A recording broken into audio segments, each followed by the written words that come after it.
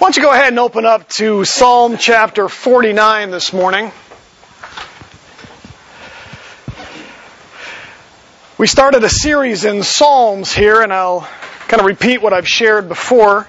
One of the things that I like to do with the Psalms is to kind of go beyond just the meaning of the text and also help us to appreciate the poetry. Genre in the Bible is important because God wrote it a certain way means that He intended for us to appreciate the way that it's written. So there are some things that are written as historical narrative. We're supposed to understand that. It helps us interpret it. There's some things that are written as more prophetic or prophecy, like the book of Revelation. If we understand that genre, we can better understand it. Well, Psalms is one of those things that oftentimes we just kind of read through it and we don't appreciate the beauty of what God has done with it. And so I know for some that gets to be a little bit academic and a little bit challenging, and maybe sometimes we don't always appreciate it, but I think it's important for us.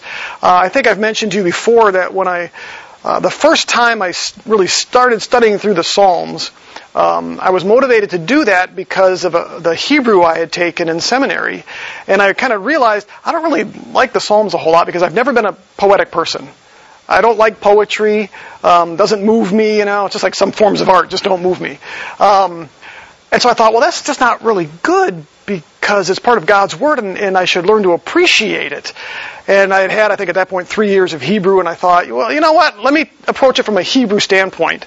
And I began to realize and see the poetry behind it, which is hard sometimes with English. You'll notice as we go through this that oftentimes different English translations sound a little bit different, especially with Hebrew poetry, and it's because Hebrew poetry is kind of complex, it's difficult, it's some of the most difficult Hebrew to translate in the Old Testament. And because of that, there's variance.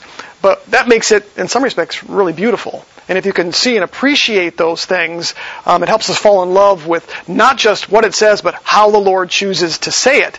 And so, the way that we typically do this here as I get into it is, I'll spend a little bit of time on the front end helping us to appreciate the particular psalm we're in and some of the poetry in the psalm. And then I want you to look at that and see those things as we go through it, okay?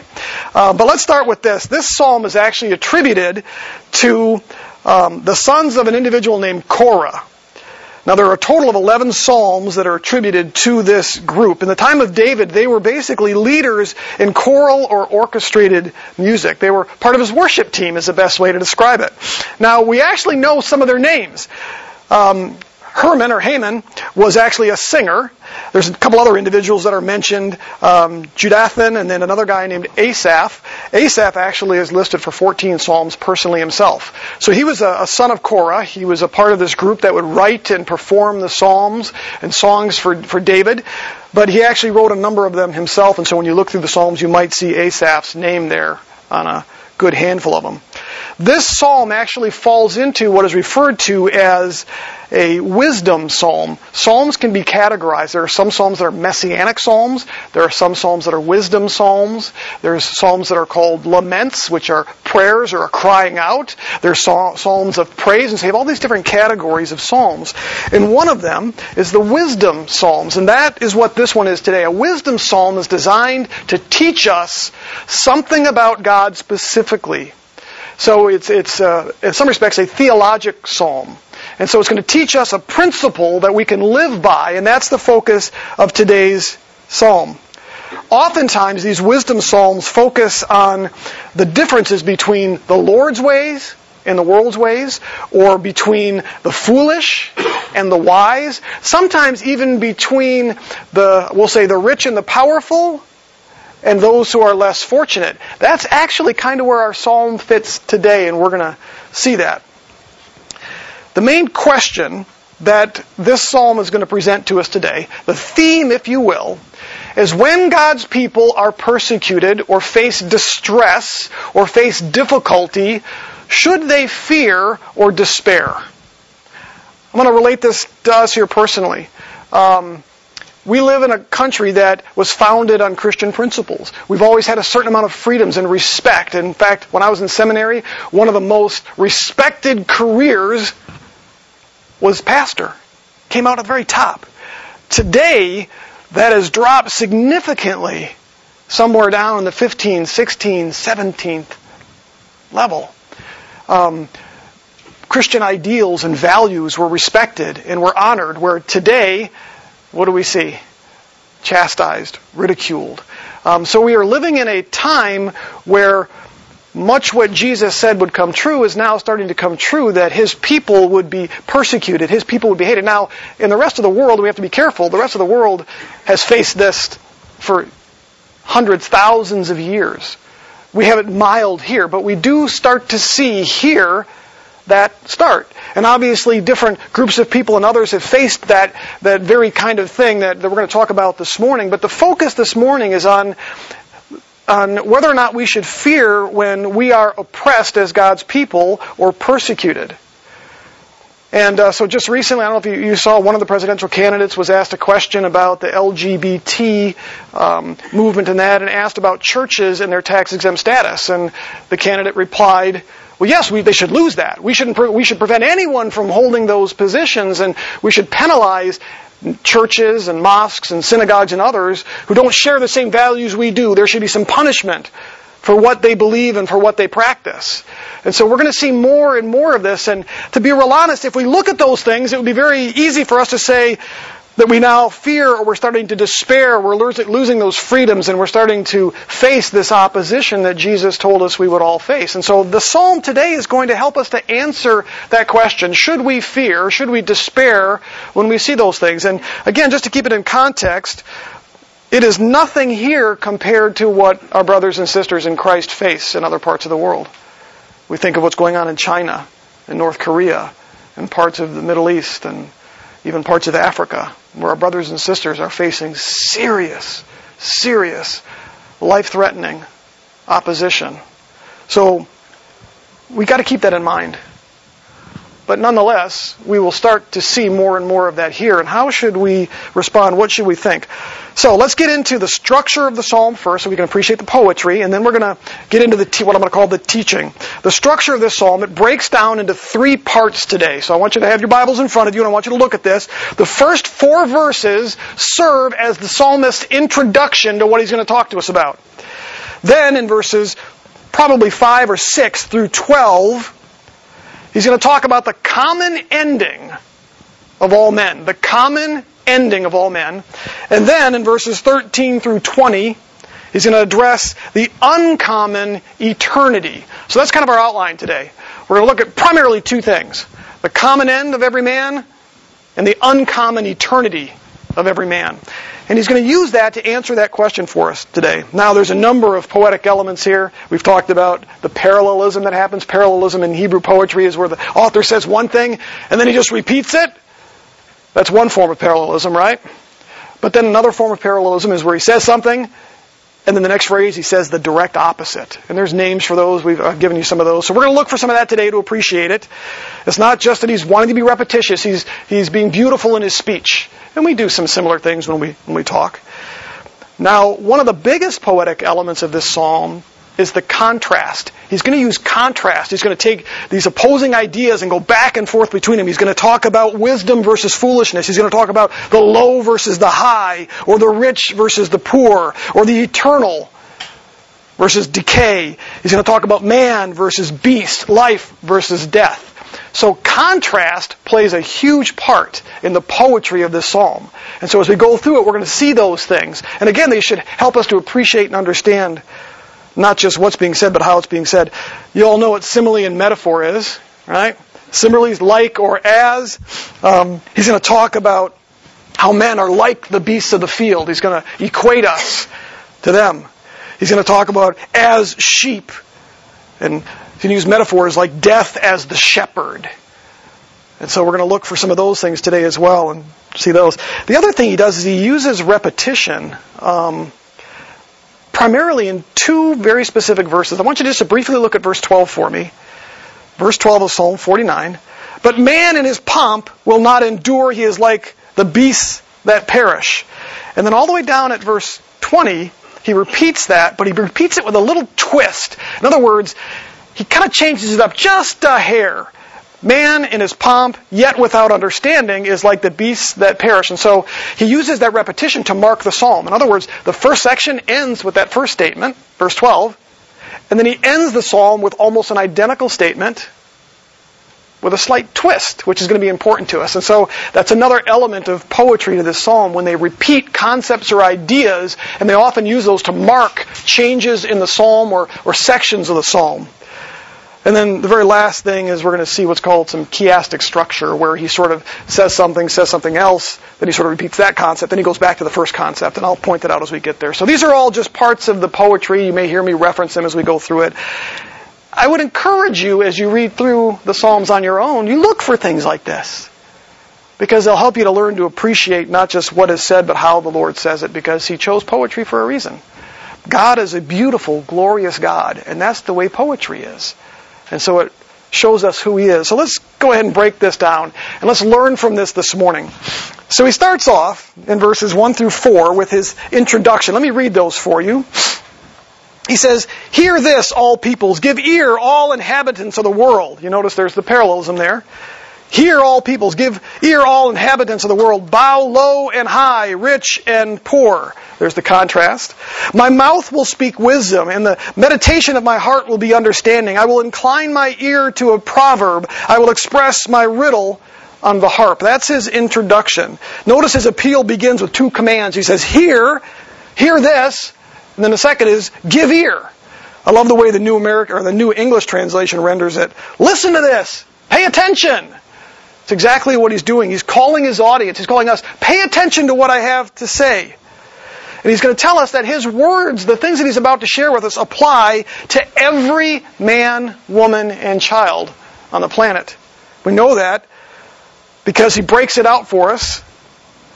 He says, first off, race or nationality doesn't matter. In other words, this doesn't just apply to one race or one nationality. He says, hear this, all peoples. Give ear, all inhabitants of the world. He says social standing or position doesn't matter. Notice in verse 2 he says both low and high. Now here's what's interesting about this. I mentioned the Hebrew poetry. You can't see this in the English, but you can see it in the Hebrew. He uses two words here. He says in the first verse, or the first section there, both son of Adam, that's the word Adam, which is man. It's used in Genesis chapter 1. But then he says, and son of man, same word, right? No, it's a different Hebrew word, ish. He says, son of Adam and son of man, son of Ish. And the reason that's important is it's not just another way to repeat the same thing over by using a different word, but he's likely talking about low and high, royalty and common. It's a way of sort of saying the breadth of the social status. And he says, listen to me. It doesn't matter what your social status is, both low and high, son of man or son of Ish. And so, whether it's race or nationality, whether it's social standing or position, both low and high there is a reference to, regardless of what your social status is, these words will apply to you. And that's going to be really important because he's going to set up sort of this opposition between the powerful and the wealthy against those who are being oppressed by them. And so low and high is going to come into play here for us. The final thing that he mentions here is economic status doesn't matter. Because he says rich and poor together. So basically he's saying, what I'm about to tell you, listen up because it applies to every one of you. No matter what your status is, no matter who you are, these words will serve you well. Notice he says there in verse 3 that his words will provide wisdom and understanding. He says, my mouth will speak wisdom, and the meditation of my heart will be understanding. He actually goes on, he likens his words to a proverb and a riddle. He says, I will incline my ear to a proverb. I will express my riddle on the harp. Now, a proverb is just a wise statement. We have the book of Proverbs, which is just a list of wise proverbs or wise statements that are made.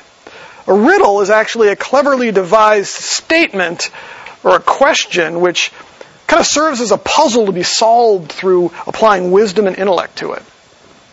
I know it's a big fancy definition of it. My daughter, Kimberly, not here this morning, but there's this young man on the cross-country team, and they are constantly swapping riddles.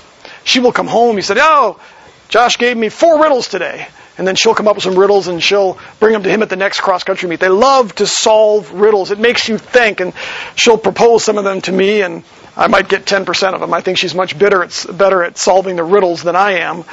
but riddles are often used as a way of making people think. You can tell them something, but if you do it in the form of a riddle or a question, it oftentimes will make them think about it. And so that's exactly what he's going to do. So he actually begins with this riddle for us. Look at verse 5. He says, "Why should I fear in days of adversity, when the iniquity of my foes surrounds me? Even those who trust in their wealth and boast in the abundance of their riches." So the question he poses is somewhat rhetorical. He says, why should I be afraid when I am facing trouble brought on me by my enemies, my adversaries? Well, that's a good question. It's primarily rhetorical here because he's going to give us the answer himself. But he wants us to think about it. Should we fear? Another way to think of that is, should we despair as we look around us, as we see the persecution? Notice he specifically describes these enemies as those who trust in their wealth and boast in the abundance of their riches. He's not talking just about the rich and powerful. He's talking about the rich and powerful who use that wealth, who use that power to oppress. It isn't a sin to be rich, not a sin to be wealthy, but it is a sin to use that power and wealth to oppress anybody. And so he says, these men are fools later on. He's going to dialogue about that for us. But he uses himself here as an example, and in the context of this hymn, he's really referring to the oppression that comes to God's people. Now, you could include in this oppression of any kind. Now, his focus is specifically God's people. But he says, when we see this, when we see the powerful, when we see the rich and the wealthy using that to oppress God's people or any people, he's asking, should we fear or despair? That's, I think, the typical response, isn't it? I mean, we whine and complain when we see certain rights being taken away. But the question is, should we? Look at what he does. He's going to actually answer this for us in the rest of this psalm. And he's going to do it by proposing two thoughts to us. The first is the common ending of every man. The common ending of every man. Look at verses 7 through 12 here.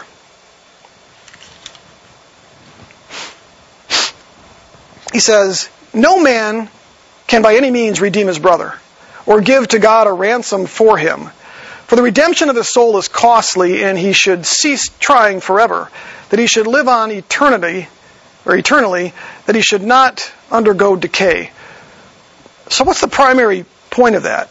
He basically says, no man, no matter how powerful or wealthy, can prevent death.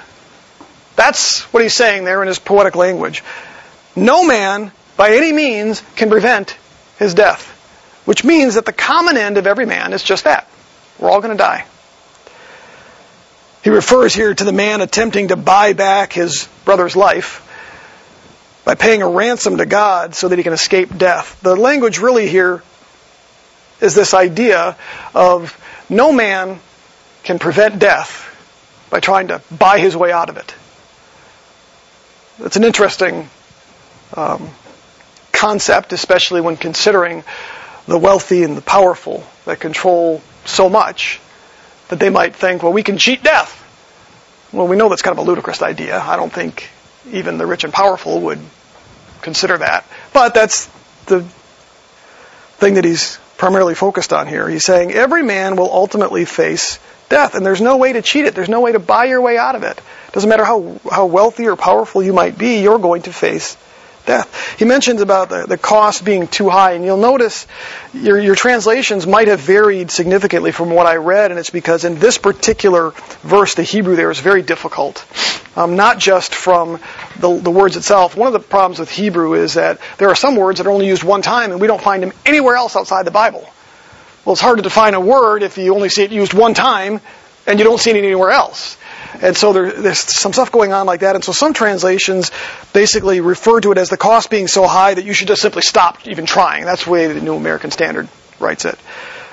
Other translations actually say the cost is so high that no earthly ransom could possibly be enough to pay it off. And I think if you have an ESV or an NIV, it might say something along that idea. Others Like the King James and the New King James kind of give the idea that the cost is so high, you just die and go to the place where dead people go. But either one of those three translations are really true. There is no way to prevent death physically.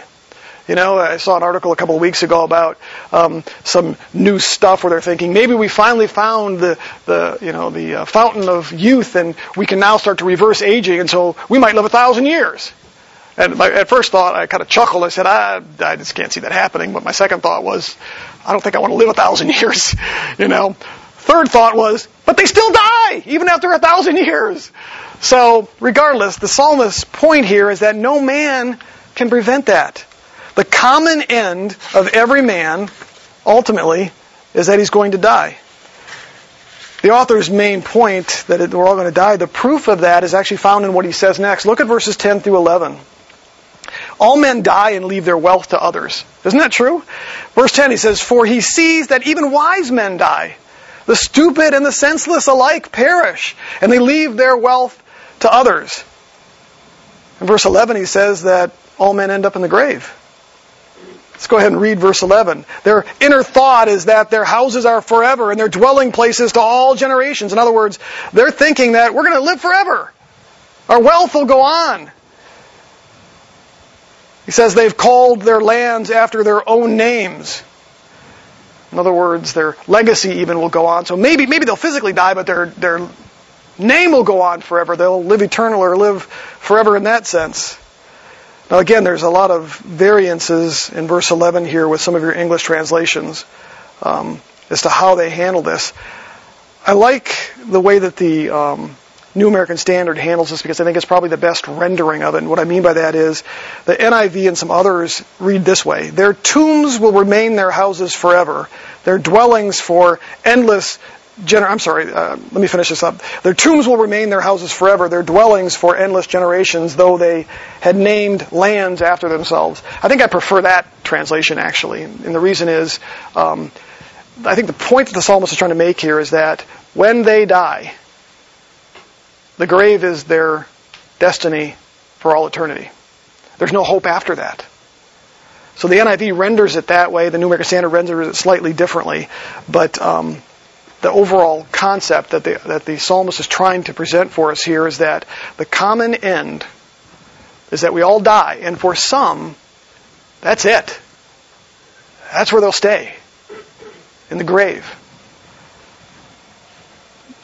So he sums up, in part, the answer to his question in verse 12. But man in his pomp will not endure. He is like the beasts that perish. Pomp refers there to sort of, the pomp and circumstance here, but the wealth and the power and all those things. The NIV reads it this way. People, despite their wealth, do not endure. He is like the beast that perish. Again, the emphasis so far is really on physical death here. Not quite yet spiritual death. He's going to get to that in a moment. But he's talking primarily here about physical death. So, basic point that we've learned so far is he says, okay, when you look at what's happening, when you look at the persecution, when you look at the oppression, should we fear? And the first way that he starts to answer that is say, well, look at the common end of every man. What's the great equalizer? It's death. It really is. Doesn't matter how powerful you are, you're going to die. Doesn't matter how poor you are, you're going to die. The great equalizer is death. Now that's not necessarily a great answer so far, is it? I don't think that satisfies many of us. And that's where the next part of this psalm is fantastic. Because he's now going to move he's going to move from the common end of every man to the uncommon eternity. And that's where things get interesting. That's where things now diverge. That's where he's going to ultimately answer the question as to why we do not need to fear. I want you to look at verses 13 through 20. This is the way of those who are foolish, what he's just talked about, and of those after them who approve their words. In other words, this is the way, that's ultimately the end for the foolish. And the foolish he's talking about here are the ones he's just described. Okay? Those who oppress God's people. Verse 14, as sheep they are appointed for Sheol. Death shall be their shepherd, and the upright shall rule over them in the morning, and their form shall be for Sheol to continue, or Sheol as some pronounce it. So they have no habitation. There's a lot going on there. But basically, you might be asking, how in the world does talking about death answer his question? Well, he's going to tell us now. All men face a common end, but they do not all face a common eternity. Let me repeat that. While all men face a common end, they don't all face a common eternity. Fools, he says, in this passage, ultimately will face eternal judgment. Look again at what he does in 13 and 14. This is the way, this is what happens to those who are foolish. They end up in the grave. What happens to the fool, he says, verse 14, as sheep they are appointed to Sheol. Death shall be their shepherd. Isn't that a great word picture?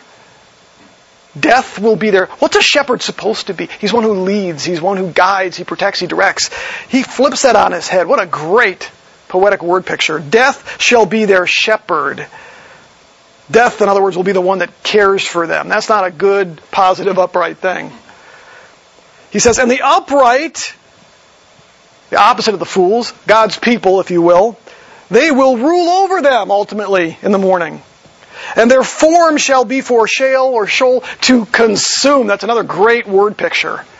Having their lives consumed in Sheol. It says here, so that they have no habitation. They have no life. They will not be living here.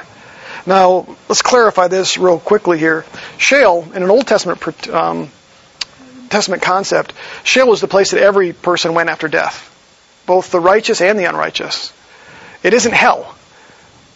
It's the place all dead people go. But within hell, in the Old Testament concept, there was a place called Abraham's bosom, which is where the righteous went to await resurrection. The other side of Sheol was what we would refer to as hell. It's where the wicked go and wait for eternal judgment by the Lord. And so the old concept is that if you were righteous, you would die and go to Sheol, but the Lord would not leave you there in Sheol. David alludes to this.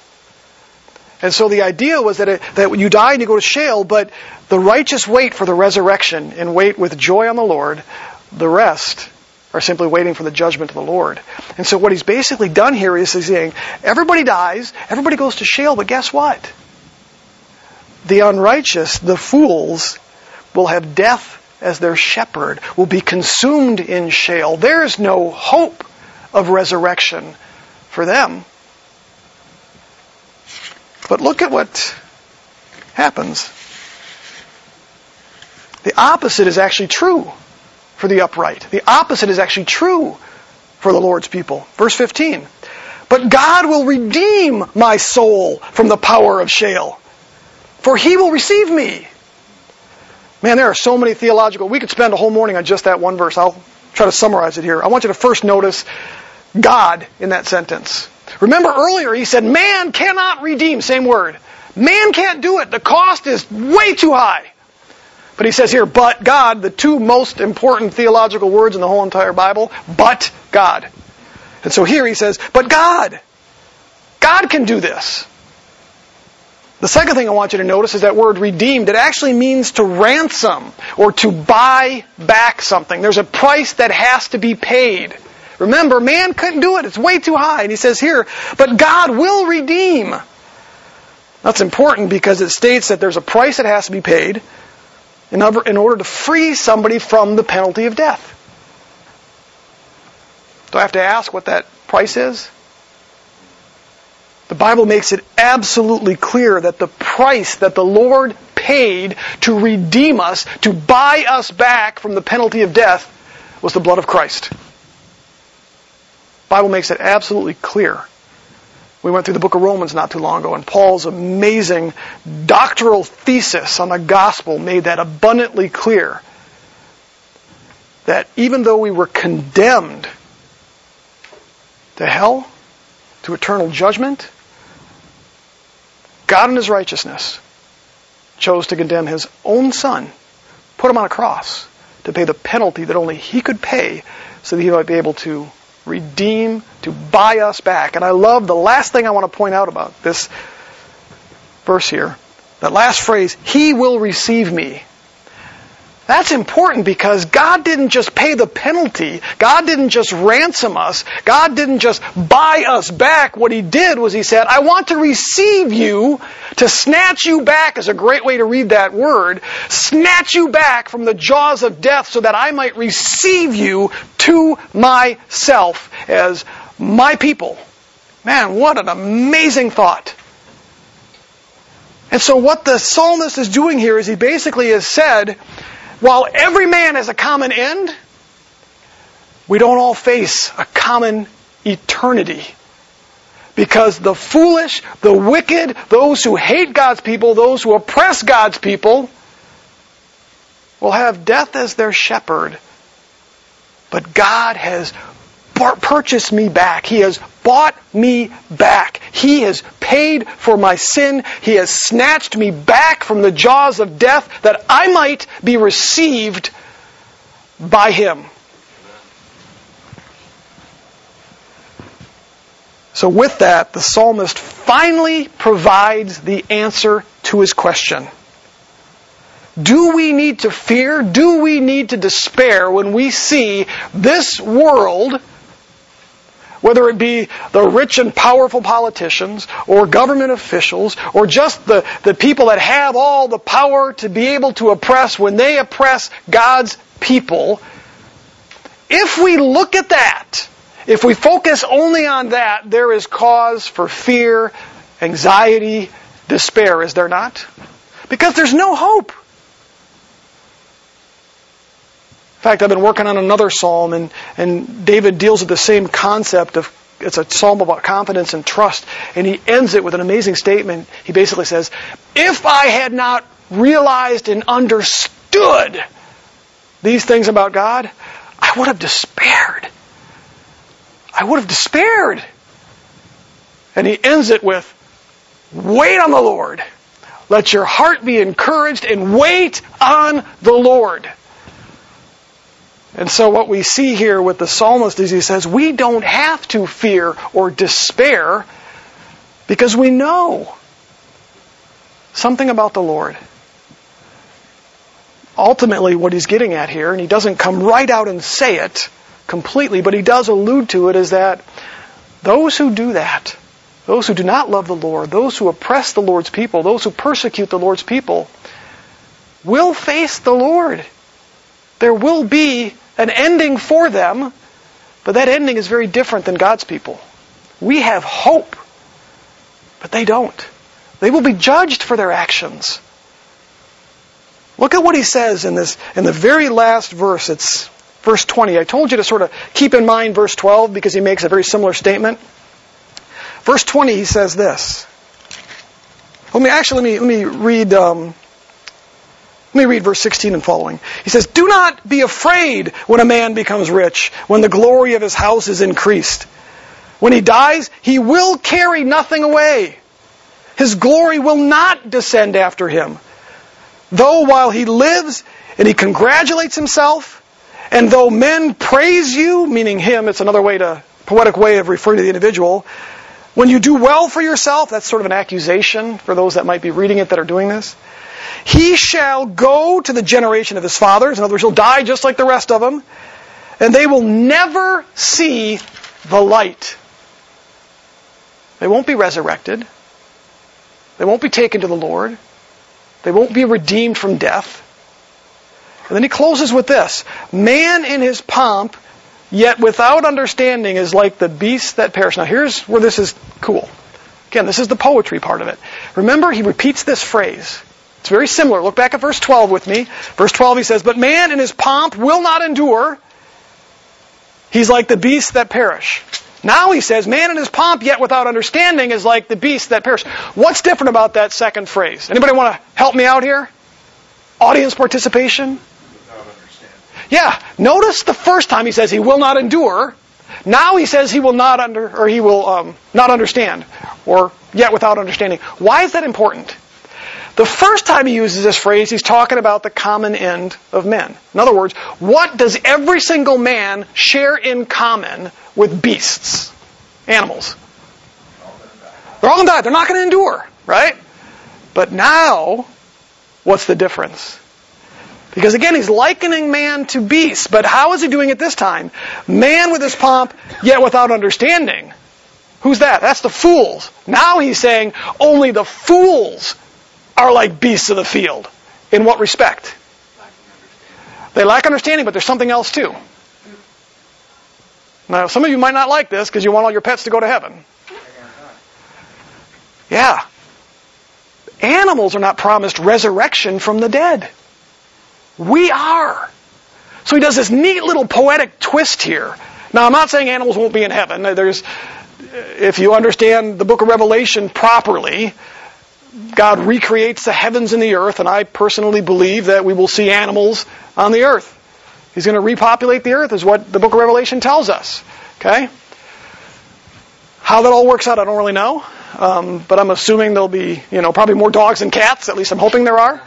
But look at what he does there. Isn't it cool how he kind of twists that a little bit? You got to think about that for a moment.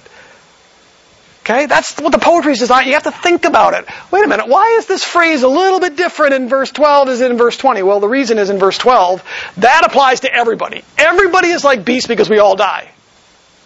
But not everybody is like beasts in that some have the hope of resurrection. It's those without understanding, those that are fools, those that oppress God's people. They're still like the beasts of the field. You and I aren't. Because we have the hope of resurrection, just like the psalmist said. So what do we do with this? Again, I think we need to be a little careful in that I think we have to be careful in how we whine and complain and how we despair when we see things happening around us. Partly because we have to see it in its context. Look around the world and our brothers and sisters in Christ are facing horrific persecution. We don't face that quite the same way here yet. Now, some people have in different ways. Okay? We can't ignore that either. Oppression is always bad. But the neat thing about it is God always sees it. God always sees it. And He's got a heart for it. We see that with Jesus, who did Jesus hang out with when He came? He came and hung out with the lowly and the oppressed and the ones who got the shaft here. And He's got a heart for that. But even that's not quite enough, because what the psalmist tells us here is to look beyond that. And instead look to the big picture, which is that the Lord in the end will ultimately deal with it for us. He will not forget His people. So all those who name the name of Christ, all those who love, honor, serve Christ, need to look sort of past this. Doesn't mean we ignore it. Doesn't mean that at all. It simply means that to prevent ourselves from facing despair, realize, you know what? Those who oppress us, those who hurt us, those who push back against God's people will not get away with it, will they? They all face the same end that all of us do. And someday we'll all stand before the Lord. The Lord tells us, for some, death will be their shepherd. For others, the Lord will buy us back, raise us to life, and make us His own for all eternity.